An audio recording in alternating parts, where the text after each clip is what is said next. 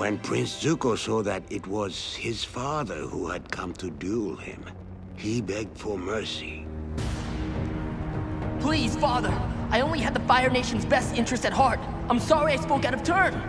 You will fight for your honor. I meant you no disrespect. I am your loyal son. Rise and fight, Prince Zuko. I won't fight you. You will learn respect, and suffering will be your teacher.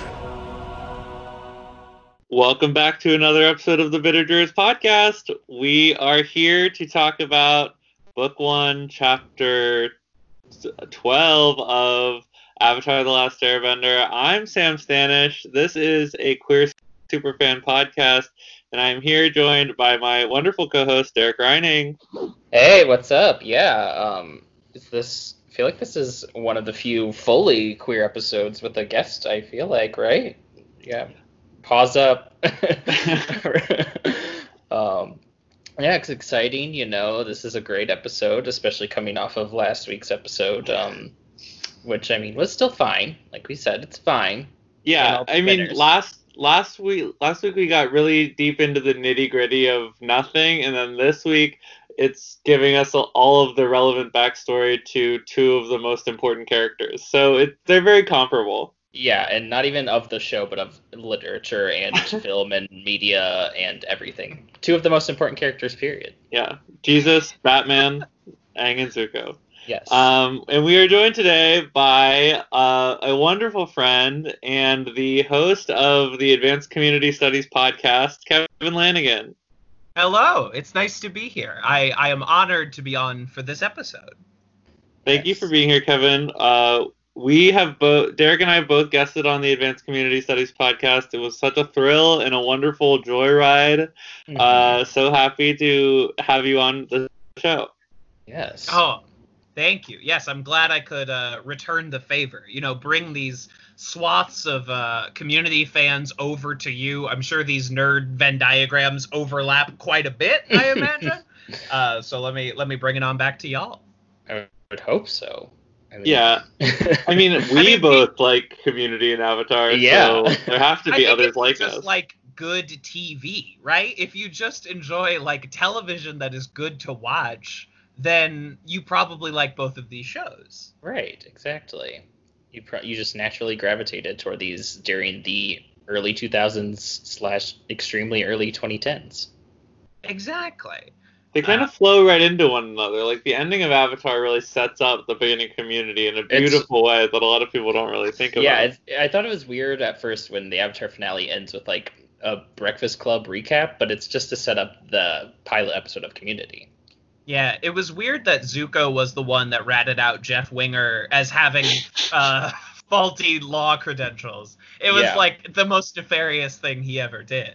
Mm-hmm, I know, and it was weird that it was just like live action shots of Joel McHale in this animated show, but I mean, that's art. Yeah, Uncle Iroh taught that tea making class. Everyone's favorite war criminal, Uncle Iroh. Your beloved cuddly war criminal. Hey, he stopped that. I don't know.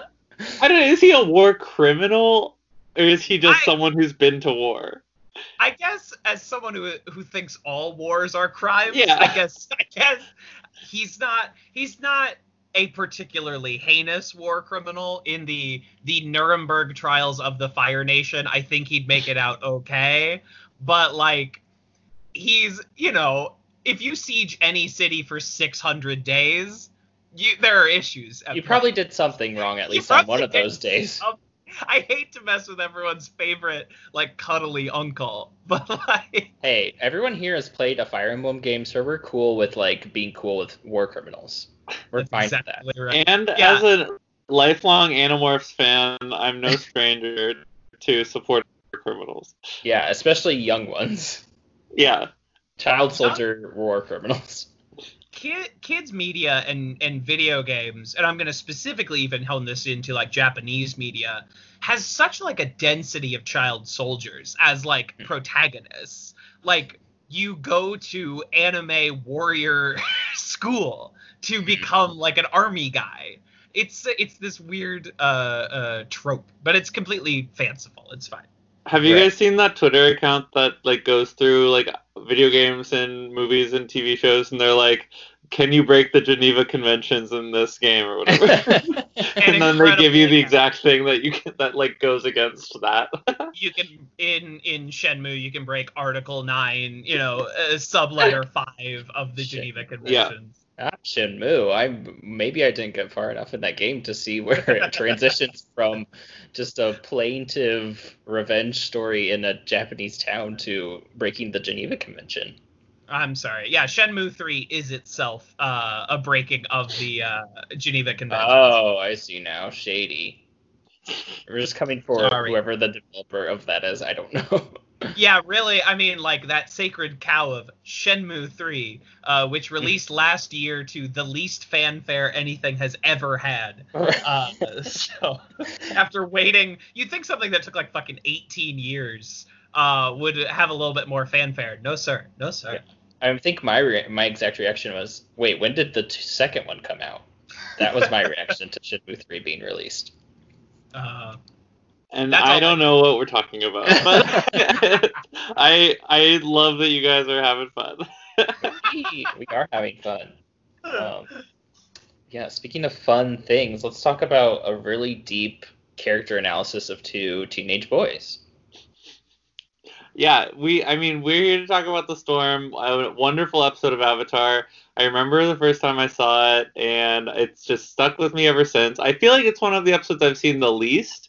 I don't know why, but I just I guess I just know it well enough. I'm not sure, but I think I've seen it very few times, but it's good every time.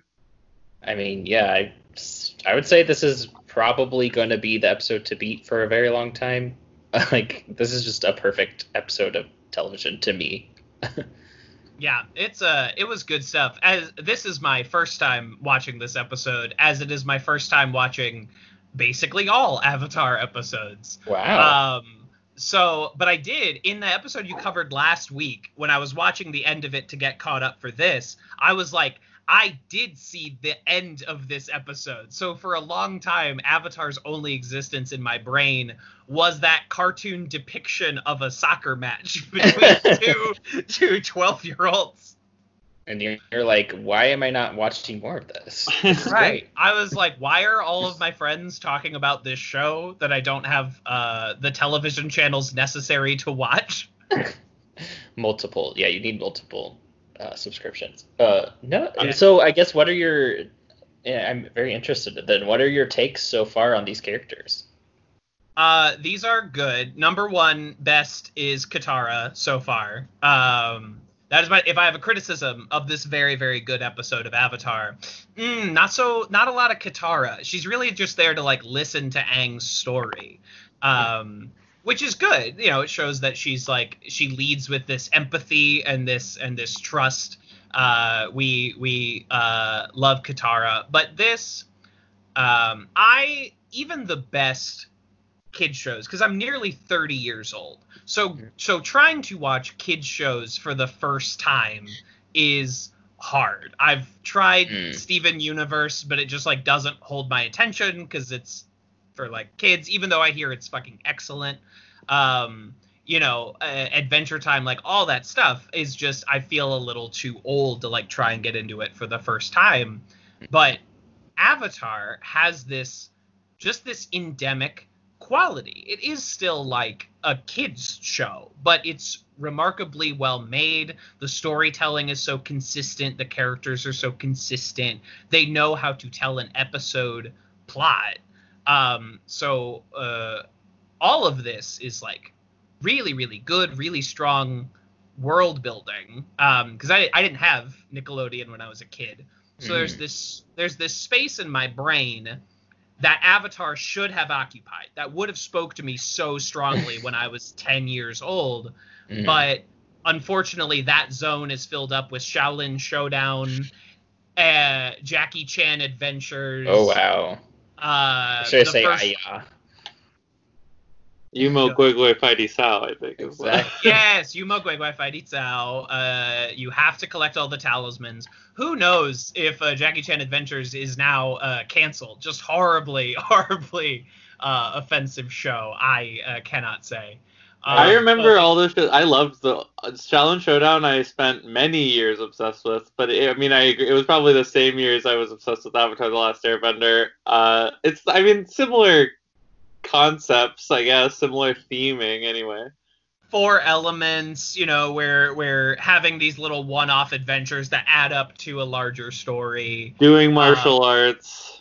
Mm-hmm. Doing martial arts. Everyone has cool weapons. There's all these like common elements, but inarguably, Avatar is a far superior show, though they have similar aims, perhaps. Interesting. Yeah, I have famously missed the boat on Challenge Showdown for whatever reason. So all I know is there are bald children in both of them, and that's I feel like my only connective tissue between them. This is true. There are bald children. The bald child on Challenge Showdown has a series of dots instead of an arrow, but they still glow light blue. It's still the same. He's very different, Kevin, because he specializes in the water element as opposed to the air element. They're completely different.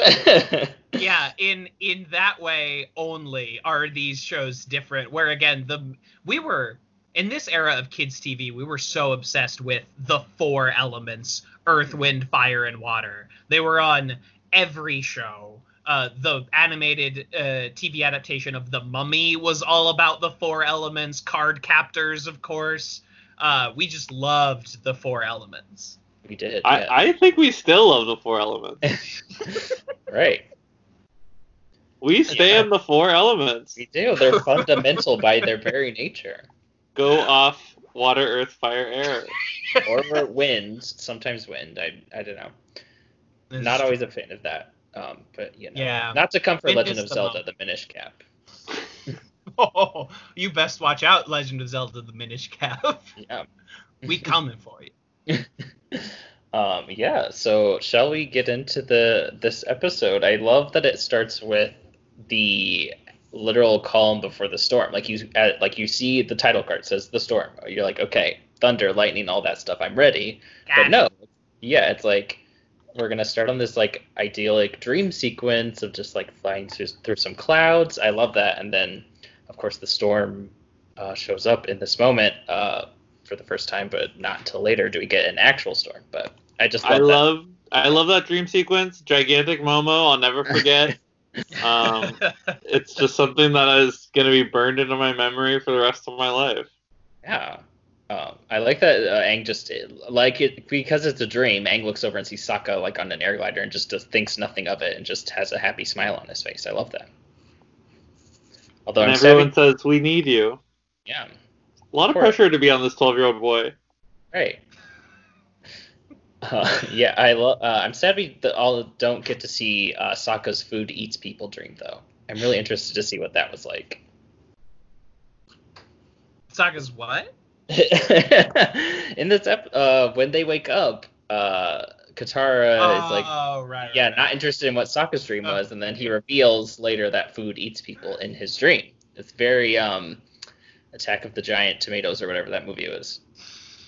Yeah, man, that's messed up. Sokka's a messed up guy. Yeah. He and his little 8-year-old soldiers that he has in the pilot they've seen some shit, man. They've been through it.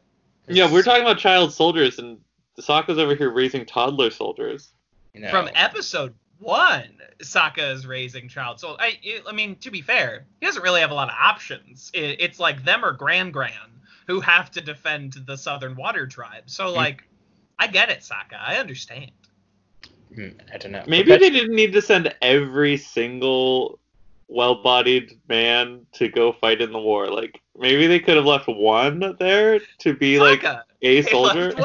I guess that was their logic, but it's like. I mean, I don't know. I think Gran probably was holding it down. They made it that long with just her. I absolutely think so. Yeah, this episode does such a good job of, it feels, maybe it's just because I'm watching a fuck ton of Community, but it feels like the best conceptual episodes of that show, where they spend like 4 minutes really strongly setting up, here's what this episode is going to be about. We have our Act 1, we place everyone in their proper places, and we're like, okay, slowly you figure out this is going to be the backstory episode, and that it's these twin backstories that are bouncing off of each other is so good. It hits you directly in that emotional place, and I think it's because they give you this great foundation right off the bat, and once your brain understands the foundation, they can just spring and they can just go. And it was good job, people that made Avatar. Good job. No, yeah, we've seen like a handful of episodes before this point, like Southern Air Temple, or Waterbending Scroll, where there are these kind of Aang and Zuko storylines going on. But this, I think, is like they purposefully really connect them instantly, even though they only interact like once at the very end of the episode, and it's very brief. And it's through there's like this flock of birds that flies over Aang's head as they're talking about, the sky's clear. And then we see that same flock fly over Zuko and Iroh's head, so that's just an instant like sign, like even though these characters aren't going to maybe interact with each other, they are still very connected in what's going on with them. Especially because, I mean, another connection is just like they're all talking about a storm coming from like the moment the episode starts, basically, or from the moment they wake up, and Iroh knows a storm is coming, and then they get to the town and the clouds have gotten really terrible, and it's just like they're clearly in the same area. Mm-hmm. Yeah, lots of old people psychically predicting the weather. I like that. It's just as you get older, it'll catch up to you. You just know when the weather's gonna hit. It comes with getting older. It's true. He feels it in his bones. It's true. I also love in that intro scene for Zuko. I love that it's like it starts with just Zuko and Iroh. And I forget Zuko says something along the lines of like not caring about the crew or something, and then one of the crew members awkwardly shows up, and then Zuko doesn't do what I would do, which is like, backtrack or be like, I'm so sorry. He like doubles down on being a dick to this guy, which I liked. It felt very true to Zuko's character to this point. Yeah, he says that capturing the Avatar is more important than any individual crew member, and then there is an individual crew member there. Yeah. But when we've seen that before from him, and like he thinks that that's what he thinks, and then when it comes down to like following through with that, we've seen him do this before, where he just like will save someone that he cares about before capturing Aang. Yeah, I mean, it just speaks to that Zuko's a good person, despite his upbringing. Like, that he's doing what he thinks, like, his father would want him to do, and what he's, like, perpetuating what he's seen his dad do.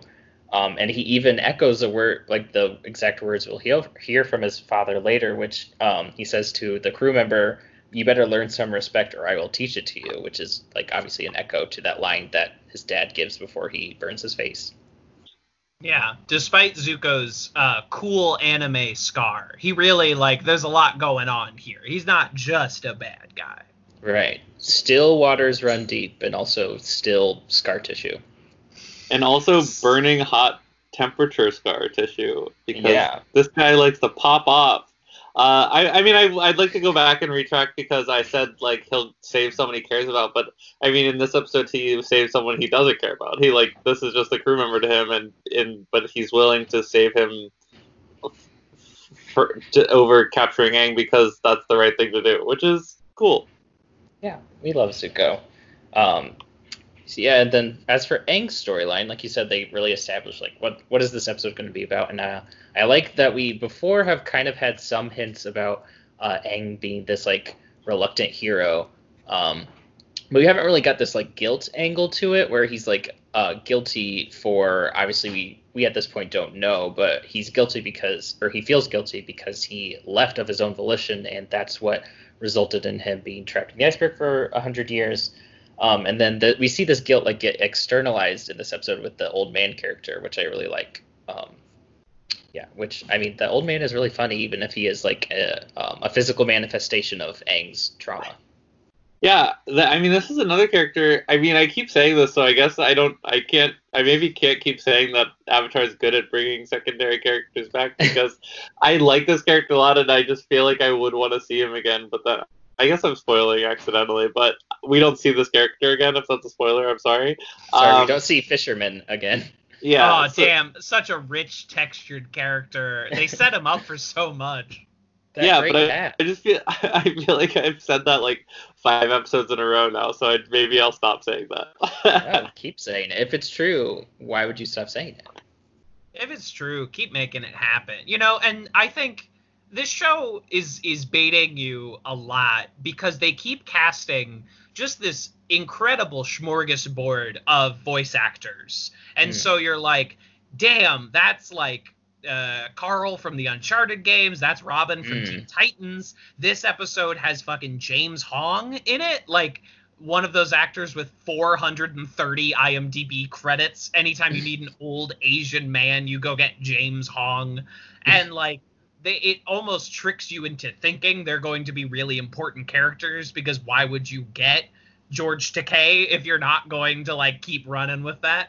But, like, okay, if this guy is voiced by Mark Hamill, odds are we're going to end up seeing more of this character. You know? Maybe a little, yeah. Why would you reach out to Mark Hamill for 2 lines if you're not building up to Mark Hamill? It's true.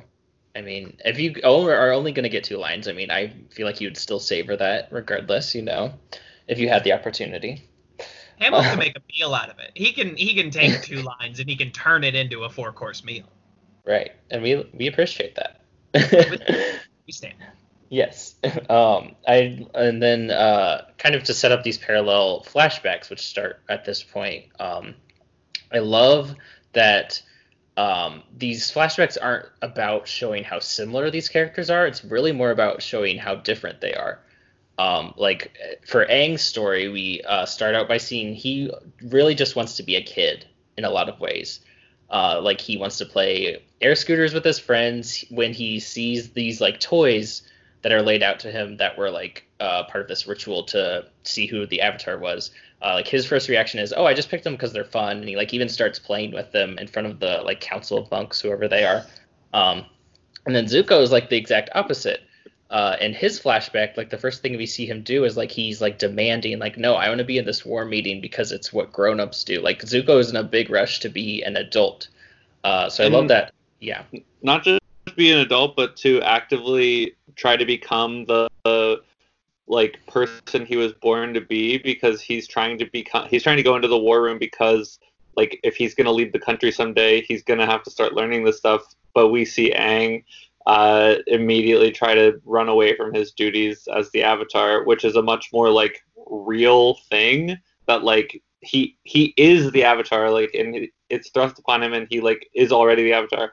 But like Zuko being the Fire Lord is like something that he aspires to, and he's like chasing after it. Yeah, that's another thing. It's like when you really we're kind of skipping ahead a little to the actual like big climaxes of their flashbacks.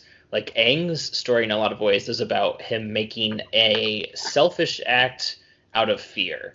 That's basically what Aang's action boils down to. Whereas Zuko, in his flashback, the big problem for him is that he makes a very brave choice, and it's a selfless choice too. He's standing up for other people, which like we talked about this in the Southern Air Temple, but I love this sort of inversion of what you expect a hero character to go through and what a villain character to go through in a lot of ways. And it's represented more in this episode, like we talked about, where Aang, we often see him like exude this like massive, insane bending power. Whereas with Zuko, like he's displaying like very internal like changes, like he's showing empathy to other people, or he's being very helpful and selfless. So I just love that sort of flip of what you expect.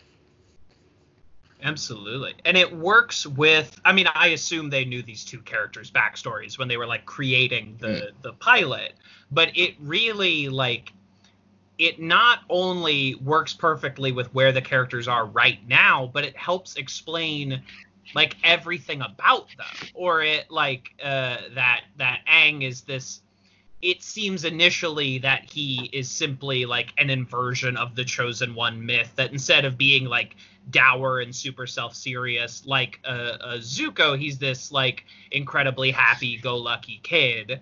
But that is also like the reason he ended up in exactly the situation that he is in right now, is this like desire to be a happy-go-lucky kid, and it just like goes back and re-deepens everything you know about this character. And Zuko's the same way. Where, like, up until this episode, I was like, did I miss something? Why is this guy not allowed back home? Did I miss something? And then the show is like, no, we were just hiding it. It's okay. And pull that number on you. Good stuff. Just remarkably strong, simple storytelling. Right. Good stuff. Yeah, it's wild. Yeah, we don't get the, like, actual, like, here's why these characters are, like, we don't know why Aang's in the iceberg until over halfway through the first season. And like you said, same for Zuko's motivations. I feel like maybe a lesser show would have, like, started at those points and then gone from there. But the show, like, held those cards close to its hand and then dealt them out at the right time, I think. Yeah, and I think it's a good idea to have it at the same time. I mean, it just makes for a punchier episode to have both of them do flashbacks at the same time, and we get the reveal of Zuko's scar, and we see, like, okay, well, we also see the design of younger Zuko for the first time, and he looks very cute, which is a great reveal. And I think that the scene that always sticks out in my mind for me in this episode is the war room scene. I think that, like, it's Iroh's voiceover telling the story, when, and just like, yeah, like you said, Zuko making the brave choice to stand up against someone, and like in his first meeting, and it's just like when you're in a meeting, you're really not trying to talk. If you're talking at a meeting, like, that's a problem. But he bravely speaks up, and just like all of Iroh's voiceover in this episode is really, really good, I think. Mm-hmm. Yeah, no, Zuko's not the kind to just, sit there and then later say, oh, that meeting could have been an email, He's going to speak up if he smells some bullshit. Yeah, I do love that it's, like, Iroh who's explaining it, because obviously for Aang's flashback, we're getting it from Aang's perspective, and he's speaking to Katara, whereas for Zuko's, it's Iroh telling about Zuko's story to these characters who we really don't know. It's an interesting sort of, I don't know, contrast. What do we think that means, that we're not hearing it from Zuko himself? For me, I think it's important that it's Iroh who loves Zuko. He's telling the story to people who, like we've seen in this episode, actively don't like him and have a really negative impression of him. And so, because we know that Iroh has, like Iroh loves Zuko for whatever reason, we are all, like, as the audience, are being told that Zuko is the villain. And so it's important for the story to be told to characters who don't like Zuko, because we probably are, like, thinking we don't like Zuko at this time. Right. Right. Yeah. I don't think Zuko would tell this story himself. He's, like, far too closed off. And so, having it come from Uncle Iroh, you get all the great color in his dialogue of Iroh, like, telling it how it is and expressing the internal feelings as this, like, third party perspective. We as the audience already love Iroh, so, like, having Zuko's story come from this guy means a lot, because if Iroh trusts this kid, then maybe we should give this kid the benefit of the doubt as well. And, we can't do that with Aang, because there's no one alive who can tell Aang's story besides Aang. Right. We don't have an option there. Mm-hmm. Yeah, I like that, those thoughts. I also think that it's, like you said, I just love that it's Iroh, because I think he's explaining it in a way that maybe Zuko would not explain it. Like, if Zuko were to, like, tell his story, I feel like, knowing Zuko, he probably would not have framed it the way Iroh does, where Iroh's like, no, Zuko did the right thing. He was standing up for what he believed in. I don't know if Zuko would say it like that. He would probably have internalized this as a shameful thing he did, and maybe would have said it in a way where it's like, I did something stupid and wrong. I shouldn't have said anything. And also, like, if it were Zuko, like, speaking, like you said, it's good that it's someone that the audience trusts. Whereas if it were Zuko, there could be part of you that's like, well, he's the villain, so he's just going to tell his story in the most sympathetic way, naturally. Exactly. Yeah. It's just, I mean, it's also important that, because, like, Zuko is working through this issue, but he's not, like, reaching the end of his, like, he's not coming through on the other side of like his emotional journey with this past in this episode.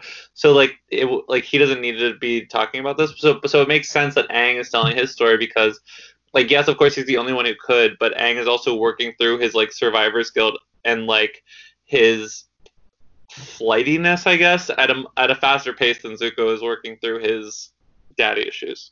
Right.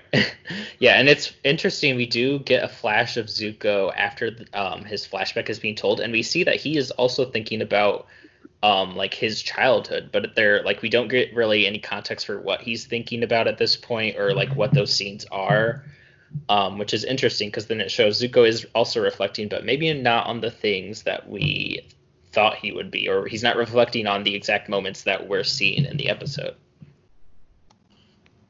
Absolutely. This episode is great. Trying to think, Monkey Atso makes a return appearance, which is great. I love him. I love guy. that he is cool.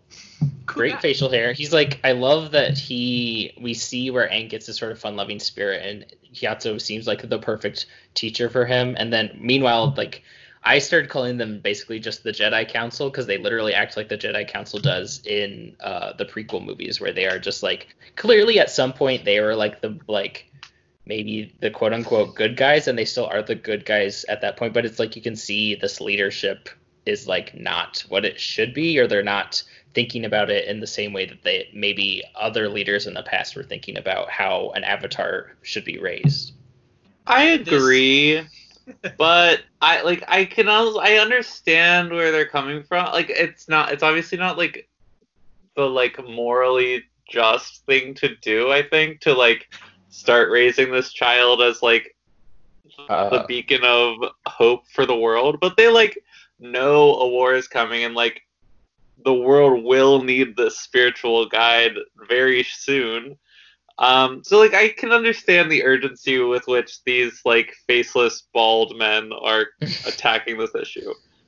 Yeah, it's fair assessment. I mean, and yeah, it's like they do know Order 66 is about to come down, so it's fair.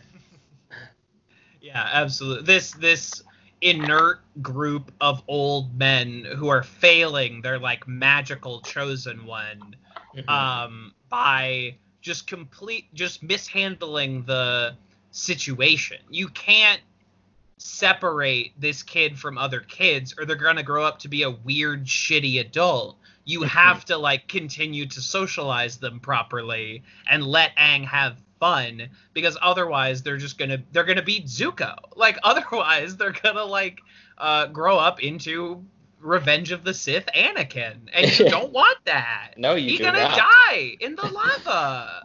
Yeah, it's not great. Aang's treatment by the other kids is so heartbreaking. He teaches them a fun new trick that he created, that he invented, and then the next day he's still the same person, but they won't talk to him anymore because he's the Avatar. When you would think that since he's the Avatar, it would be cool to talk to him. Yeah, I mean, maybe it's like speaking to like these very like egalitarian like nomad monk characters who are like, well, what's fair is fair. But then like my little kid brain is like, well, why can't Aang just like be the referee? You don't have to tell him to go away. He can still be there. It could be fun. Let him be the coach or something. I don't know. Like there are things that you can have Aang do, even though he is like the special gifted child. You have to like, you can't cut him off from the rest of the world. Yeah, it's rude. It's rude. Monks, I don't trust them. I don't like them. And so we then also get the scene, which I think is very interesting because so far everything we see in Aang's flashback is from his perspective, obviously, and things he would have happened. But then the scene where he leaves, we get this little scene about Gyatso finding a scroll, like the scroll that Aang leaves. And when he enters the room, Gyatso's like, I'm not going to let them take you, Aang, and all this stuff. And to me, the way I've always seen that episode, it's like you can seen that scene, you can either interpret it as, yes, that's what happened, or me, I'm always kind of trying to decide, is this what Aang tells himself happened? Like, to me, I'm thinking, like, is this Aang's sort of guilt sort of bubbling up where he's thinking, if I had stayed, maybe Monkiatsu would have fought this and like would have made sure I like stayed there. I don't know. That's just something that's always been an interesting thing to debate internally. Yeah, I hadn't thought about it, but right, how would he have been privy to that information? Unless he was hovering outside the window, but then like Appa was already on the move and right. Oh, it's too late. No. Yeah. No. All right. Never mind. Avatar, bad show. Never mind. Take it away. No, I'm saying that makes it an even more intriguing scene, because then it's like you can ask yourself, is that actually what happened, or is this Aang kind of projecting his like you said, survivor's guilt onto the situation where he thinks he made the wrong decision and like there were other options to him, but he just didn't take them. He took the coward's way out or whatever. Or it's just what actually happened. I don't know. Yeah, that's interesting. I've also never thought about it like that. I could not tell you one way or the other how I think it actually happened now. But I guess I was just interpreting that as real because I wasn't thinking about it. But now it's like Aang is telling the story, and it's not like he would be able to go back. He didn't go back and find out anything additional after leaving.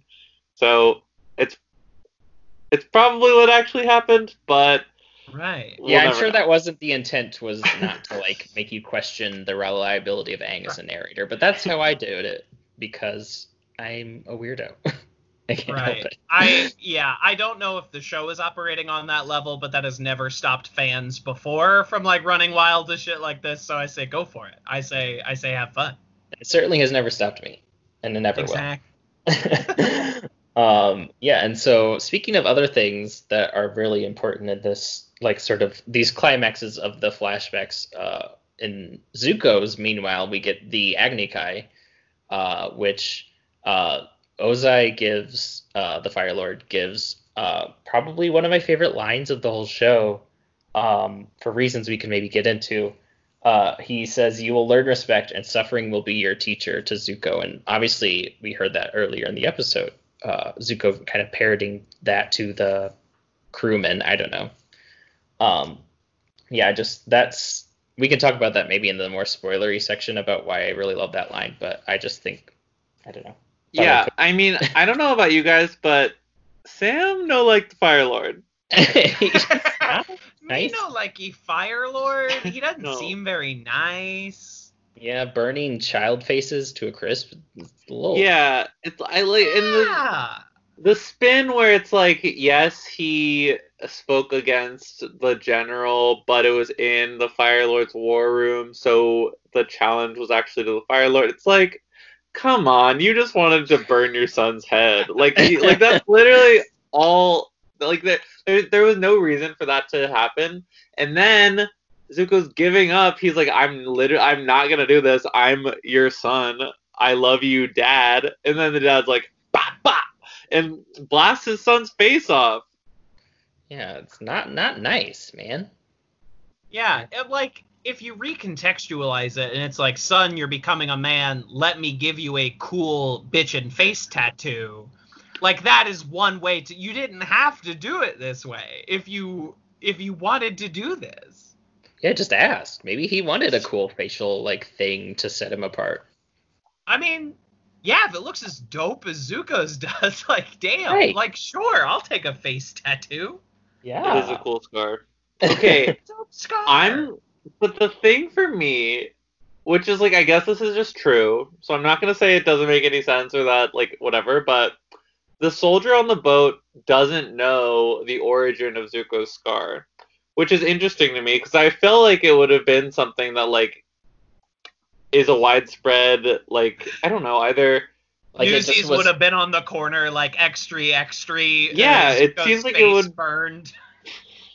It would be something like propaganda-y or something about the Fire Lord, be like, he's so honorable, he'll even, like... You'll even burn his own son. Yeah, like, The Fire Lord if is he so feels cool. disrespected, he will attack his own son. I don't know, I feel like it would be more widespread knowledge, but this soldier doesn't know it, which is interesting. Maybe he's Yeah. new. Yeah. He just joined up. He hasn't heard all the lore yet. Right. Yeah, Just like us. Yeah, he's just we are also this man with incredible mutton chops. Yeah. It was a very interesting character design for this random guy. I know. He's kind of cute. We promised we would be thirsty for the men more, so I'm starting. I'm more on the fisherman's side. Really? I don't will know. confess to not having listened to every episode of your Avatar coverage, just one or two. What women folk are you thirsty for on Avatar: The Last Women? Airbender? Oh, you just said No. you need to be thirsty for the men. I thought that implied that you had previously been thirsty for the women, and I was like, no. I Slim respect. Pickens. Like, No, I respect women too much to find them physically attractive. that's why I completely stay away from them. Right, I understand. Avatar Kyoshi, Gran, the tribe leader of the Jang tribe. Yeah, they're all pretty fierce, I'll say. Yeah. There's That's- lots of diva worship fodder in this show, I will say. And we've made that 100%. very clear. Warriors of Kyoshi, like, this show's not playing around. That's like episode 4, where you get like this elite squad of kabuki women with razor sharp fans. That rules. That's Very awesome. cool. Yeah. Avatar slaps. No one can deny it. It's No true. one- This episode was dope. Yeah, I love we get some lots of interesting little like new things. Like we see Iroh literally bend lightning. That's new. Didn't know that was a thing. Yeah, and I love I do like that we get this sort of like little tiny moment that kind of like puts a pin in both of these like storylines together, where Zuko sees Aang on Appa, and he chooses to not pursue him in like the name of keeping his crew safe, which is kind of like a repeat of the moment where what episode was that? Where Zuko chooses not to pursue Aang. It was part 1 of the Spirit World, I think. I remember what you're talking about, and Where I think it is that episode because Iroh is kidnapped. Yeah. And I agree that it is a repeat, but I think it's different because it's Iroh as opposed to like these random guys like I was talking about earlier, where it's like Zuko doesn't care about these people but knows that it's wrong to do this, just like his decision in the war room, where he was standing up for these like nameless soldiers he'll never meet. Right, that's true. Yeah, I do. Yeah, I like that a lot. And so this idea of the storm as this thing, that's kind of like this. It's this natural thing that needs to happen, where it's like moisture builds up in the atmosphere and it has to come down at some point. I like that sort of like these flashbacks are sort of that idea where it's like these things were building up and they finally had to come out, and now that the storm's gone, they can have a happy, sunny rest of the show. Nothing bad will ever happen again because they're over their issues. Well, Aang does say pretty definitively that he is done with feeling this way, and like, I mean, I guess he's what's it called, like, not like when you like just believe something and like make it happen for yourself or whatever. The secret. The secret, yeah, exactly. He's Putting doing that down sort of the thing, years. and just like sort of, I guess that'll work for Self-affirming. him now that he's told his story. Yeah. And I do like also this little idea of like Aang gives the world hope and Aang gives Zuko hope, which is great. Also a little ship fodder, which you always like. Yeah. So like you said, amazing episode. Any other like non-spoilery thoughts, Kevin? Any concluding thoughts before we maybe potentially spoil this whole show for you? I say go for it. I mean, like, I know there is a secret tunnel coming, you know. I'm glad that's a thing that you're on the out. Yeah, my friends used to sing that all the time when we were playing League, and I was like, what the fuck are any of you saying? What is this? I know that there is no war. Well, let's save the spoiler talk for in a little bit. I'm sorry. It's okay. I'm sorry. There is a secret tunnel. Yeah. Well, the secret tunnel, I feel like, is nothing too terrible to discuss. But for the episode rankings Derek and I have been doing, I agree. I'm still like, is Southern Air Temple a better episode? I might have to rewatch it and like compare. So for now, I will put this at 1A below Southern Air Temple. I'm not ready to knock it off yet, No, okay, I'll put it at number 1, and I'll reconvene next week. Yeah, I think So- to me, to me, The Storm is number 1, like hands down. Like this is just to me, like Southern Air Temple is like pretty, like carried pretty heavily by the Zuko storyline, whereas this is 2 incredible storylines that connect in a much more meaningful way than that episode does. Like that episode, they're completely separate. And this is just like, yeah, like I said, this is an amazing episode of television. And it will be hard to knock this one off that pedestal for a while, I think. You've convinced me. Yeah, okay, it'll be number 1. Yeah. Absolutely. Yeah, the Southern Air Temple is a little like inert. They're just kind of like exploring this like abandoned. It's a cool temple. Don't get me wrong. Up in the sky, great temple. But like this was just like this is the episode that will convince me to watch the rest of Avatar: The Last Airbender. This is the one where I'm like, all right, I'm in now. I can't quit after an episode like this. So I'm in now. Right, there you go. That's fair. Cool. So I guess, Kevin, do you want to tell people where they can find you before we maybe lose listeners to spoiler territory? Absolutely. So I am TV's Kevin Lanigan on everything. You can listen to me at least once a week on Advanced Community Studies, a podcast where we are watching Community 1 or 2 episodes at a time. Both of these lovely hosts have been on my show, and it was great having them. And I think it is a great freeform time over there. I also publish a comic every weekday. That is Patty Plague Doc, Patty with 2 T's, about the adventures of a cartoon plague doctor, Patty Plague Doc. You can find that on my Twitter or on its own Instagram of the same name. And I also I am working on a series of short stories that I am publishing slowly about the Cola Wars, a fictional conflict, a military conflict between Coke and Pepsi that takes place over many decades and many battlefronts. You can find that tvskevin.substack.com. So that is my current body of work, and I don't know if you like any of those things enough. Patreon.com/tvskevin. Anyway, there you go. Wow, damn.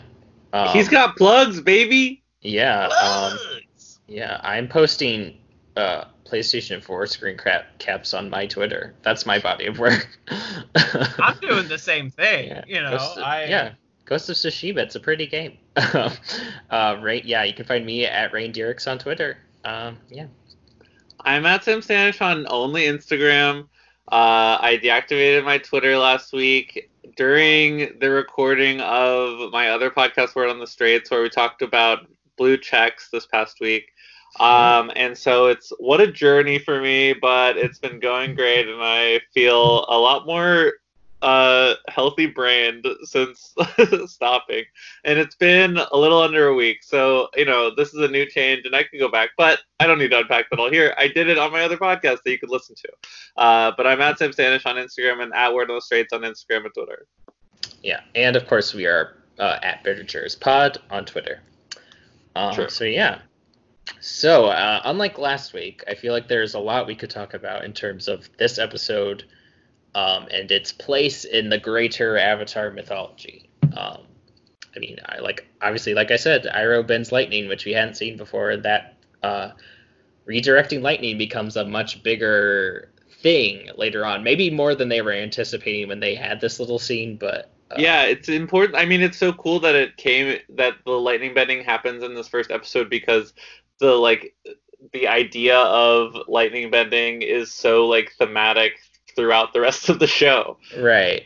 Yeah, and specifically the idea of redirecting, which is what Iroh does here. He does this move, and then you think nothing of it in that moment, but it becomes so big later on for Zuko's character, especially. Yeah.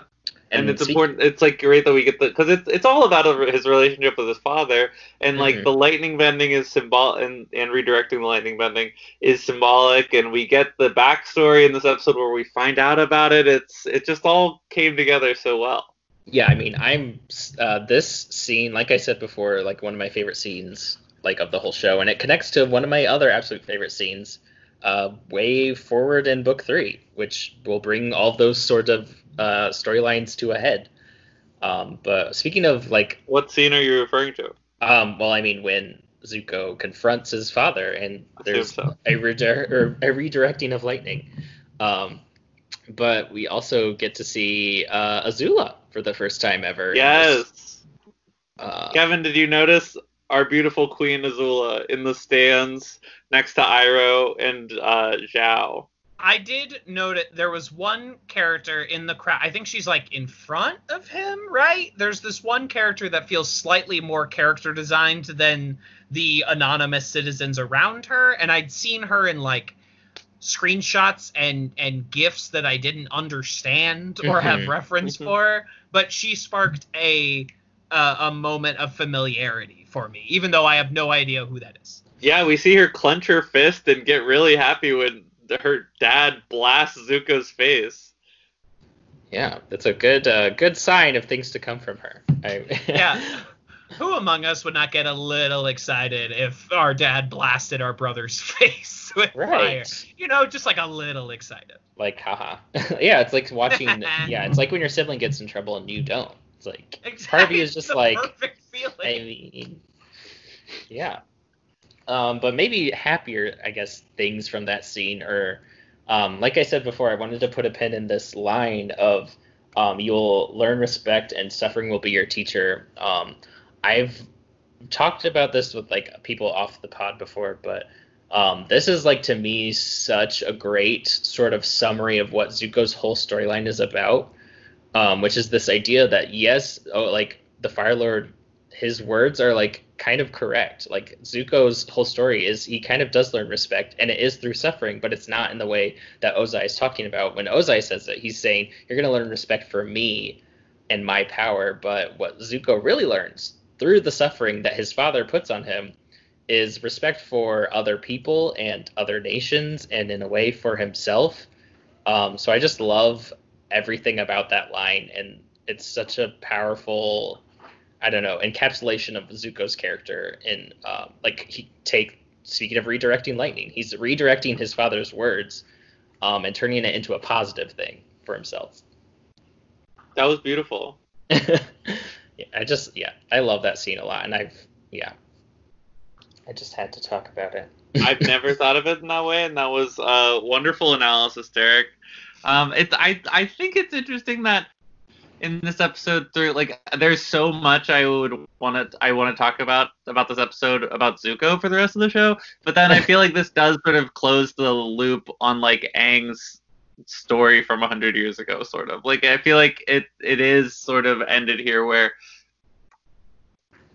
his survivor guilt, I can't really think of another time it really comes up. Maybe end of season 2, like the love has regenerated and come and stays as an energy on this earth or whatever. But it sort of like is over here where it's I can't think of another time when this plot expands further. I agree. Yeah, this is definitely more of closure for Aang, and it's sort of an opening up for Zuko's storyline, which again speaks to this idea of these two very opposite stories kind of going on with these characters. But speaking of of Aang's story, I love Gyatso. The only thing I could think of when I see Gyatso is like obviously a big storyline for Korra in her journey is that she really struggles with airbending, and to me, whenever I see Gyatso, I'm like kind of sad because it's like it seems like he would be a perfect teacher for Korra in a lot of ways, because a lot of Korra's problems in learning airbending seem to be like a personality clash with her teacher in her show, Tenzin, who's very strict, very by the numbers, like you just have to do things the right way. Whereas Gyatso seems like he would be a great teacher for Korra, and that he would find the fun in airbending, which is, I think, what Korra is more interested in. I think Gyatso could teach anyone. He seems just like a great guy, and just like always ready for a laugh, knows when to call it quits and play a game of Pai Sho. Yeah. Kevin, what are your thoughts on Pai Sho? Oh my god, I mean, such an intricate game. I definitely understand what's happening, Lotus Tile, etc. Is it as thrilling as foosball is in Community? At this point, no. I will give them time to use Pai Sho to like reveal to characters like intimate flaws and backstory. I will give Paizo time to reach the heights of Dungeons and Dragons on Community. So taken off the internet? I need for it to be declared racist, even though there are more racist episodes of Community. Not even the most racist episode. It's not even like there is an episode where Chevy Chase is in brown face, but you took off the one where Chang plays an elf. I don't know, feels like an empty gesture to me. Netflix to fund the police. Netflix to fund the police. I don't know. I feel like, without that drow elf cosplay, I feel like, don't we all feel like we're a little closer to racism ending? I think when we took Advanced Dungeons and Dragons, the 14th episode of season 2 of Community, off of Netflix and Hulu, we fixed racism. And now our country can finally heal because we took off a character cosplaying as an elf and not a character dressing up as an Indian man. Or anything like that. We are this great nation, this fantastic rich quilt of a nation, the United States of America, can finally be sewn back together now that we've removed the Dungeons and Dragons episode of Community from streaming services. Excellent work by all involved. I do think that Dungeons and Dragons is the source of Satanism in America, so it'll work for me.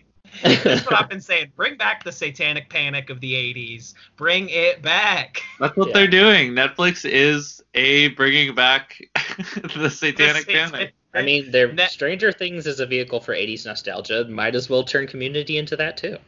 I'm saying if we're doing 80s nostalgia, let's do it all the way. Let's bring back the satanic panic. Let's have our government not acknowledge a pandemic that is sweeping through its communities vis-a-vis the AIDS crisis. Let's do it all the way. I'm pretty sure all those photos of men wearing crop tops are from the 80s too, that go viral every once in a while. So everyone's looking for 80s nostalgia. It's true. Yeah. I'm trying to think anything else big in this episode that has wider connections. I guess we still haven't really done like our due diligence in asking Kevin, what kind of bender would you be? So I've thought about this, not a lot, because I haven't been watching Avatar for that long, but everyone thinks about this when they're watching Avatar. I always, for whatever reason, respond very strongly to earthbenders on any show. I was big into Clay on Shaolin Showdown.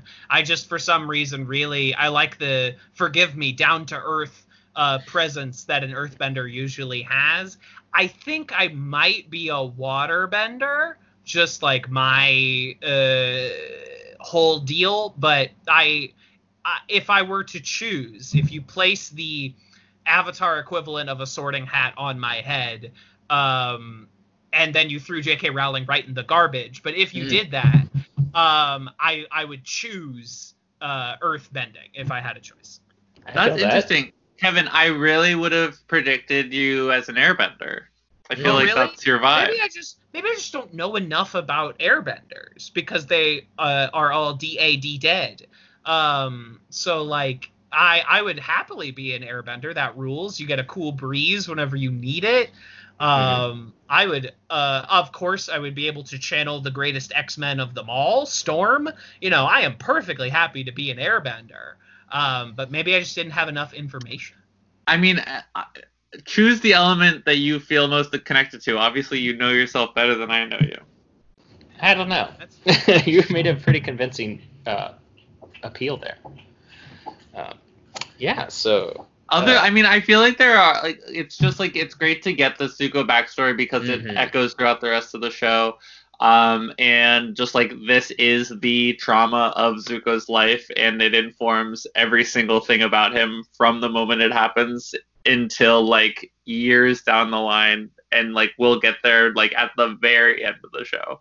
So, like, it is the moment that will just, like, and it's great that we finally have it and that it's part of the plot and that we know what, like, Zuko's, like, all about now. Right. Yeah, it's great. Yeah, and I'm excited for everyone involved or everyone here to like see where it goes. Can't wait. I was supposed to watch it when it hit Netflix. I was supposed to watch it with my girlfriend, but she was so excited to watch the show again that she ran way fucking ahead of me. So now you all and this episode gave me an excuse to watch like 12 episodes of Avatar in like a week. So thank you. I appreciate this opportunity. We're basically your new girlfriends. Yeah. I could only be so lucky. Well, yeah, I think that's all I have to say about this amazing episode. Anything else from you guys? No, I think we pretty much covered it. I don't think anybody ever needs to say anything else about this episode ever again. We can close the book. We've closed the book. Yeah. We can take it off of Netflix. That's what they should be doing. After we release these podcasts, they should just delete the episode we talked about. Yeah, the whole file, like, just deleted from the internet. It's gone. They sneak into Nickelodeon headquarters and delete the tape. Yeah. And the Nickelodeon headquarters security system is, of course, a giant bucket of green slime that they dump on intruders. It's like, oh, you have Arrested Development's Mae Whitman playing an Inuit. I don't know, off Netflix. Yeah. Well, hopefully the live-action one will learn the mistakes of the movie and not do that. Oh, boy. Yeah, that movie I haven't seen. I cannot wait to be angry about it like everyone else. As someone who put it off for a long time because I knew it would be bad, it's not worth it. Yeah. My first exposure to Avatar anything was at an event for Webster University's video game club, and someone put up on like the big screen for everyone to see a GIF of what I now understand to be like a brainwashing station, and it said like the one from Ba Sing Se. I'm saying these words right. I don't know anything about this. Yeah.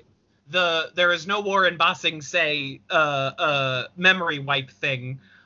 It was like the Avatar movie doesn't exist. The Avatar movie doesn't exist. So that was a pointless anecdote that I wasted your time with. No, I'm always down to hear anecdotes that involve scenes from my favorite episode of the whole show. Wow. Yeah, there was a TikTok about a musical TikTok about Ba Sing Se the other day, and I was like, oh, these TikTok kids, they're really talented. Is it the one of Azula, like the woman being Azula singing about taking over Ba Sing Se? Because that is really well done. I saw the one, the girl in the TikTok is a young Asian woman, and she was Joodee, Joodee. And they did that TikTok thing where you can like multiply your body 400 times. It was very well done. These TikTok kids, they're going to put me out of a job. The talent is there. I love TikTok and I waste too much time on it.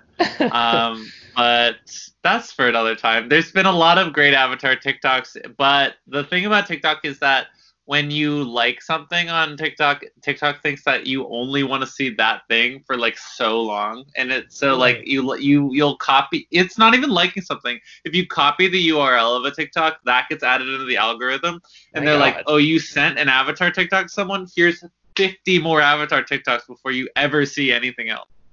Weird. I would only be copying URLs to be like, look how dumb this is. Like, I probably would not want to see more of whatever I'm copying. No. But it's a great app. And I don't have anything else to say. This was a great episode of the pod. Kevin, thank you so much for being here. Could you tell people where to find you one more time? Yes, TV's Kevin Lanigan, Lanigan, on all of the social media platforms. And by that, I mean just Twitter and Instagram. That's all of them. That's all of them. I'm too old to learn a new one. I can't learn what TikTok is. You know, I can't figure out how to work that. I haven't tried, but I'm just not going to. And what I don't post, I just observe. Sure. That's a good way. Yeah. And it's like, what other social media sites even are there? There's like the racist one, but that's about it.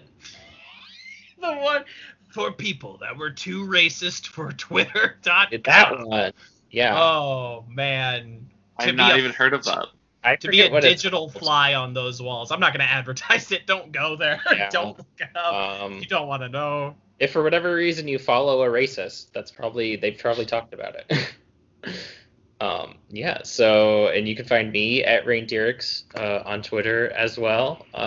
Yeah.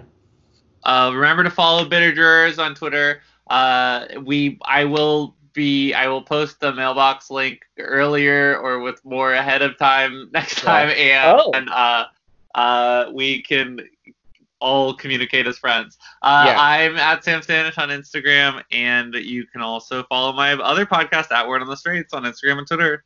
Right. But okay, very last thing. Speaking of feedback, we did get another review on Apple Podcasts. So, I didn't see. Yeah, I think I'm going to read it now, and that can be our final thing. It's from Ashteen, I want to say, ASCH and then TEEN. I don't know what that means, but that's their name. And they say the title of the review is Survivor and Atla, Avatar The Last Airbender Legends.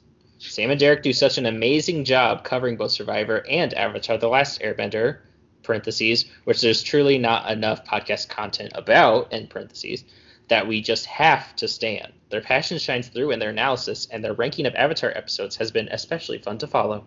Thank you, Ashteen, for that review. Whoa! Yeah. That is such a nice review. I know.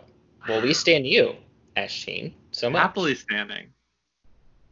But yeah, so yeah, speaking of fan feedback, I just wanted to make sure we got that word out there. And if you want to give us 5 stars, please feel free. We will absolutely give you a shout out on the show because we crave attention, and especially positive attention.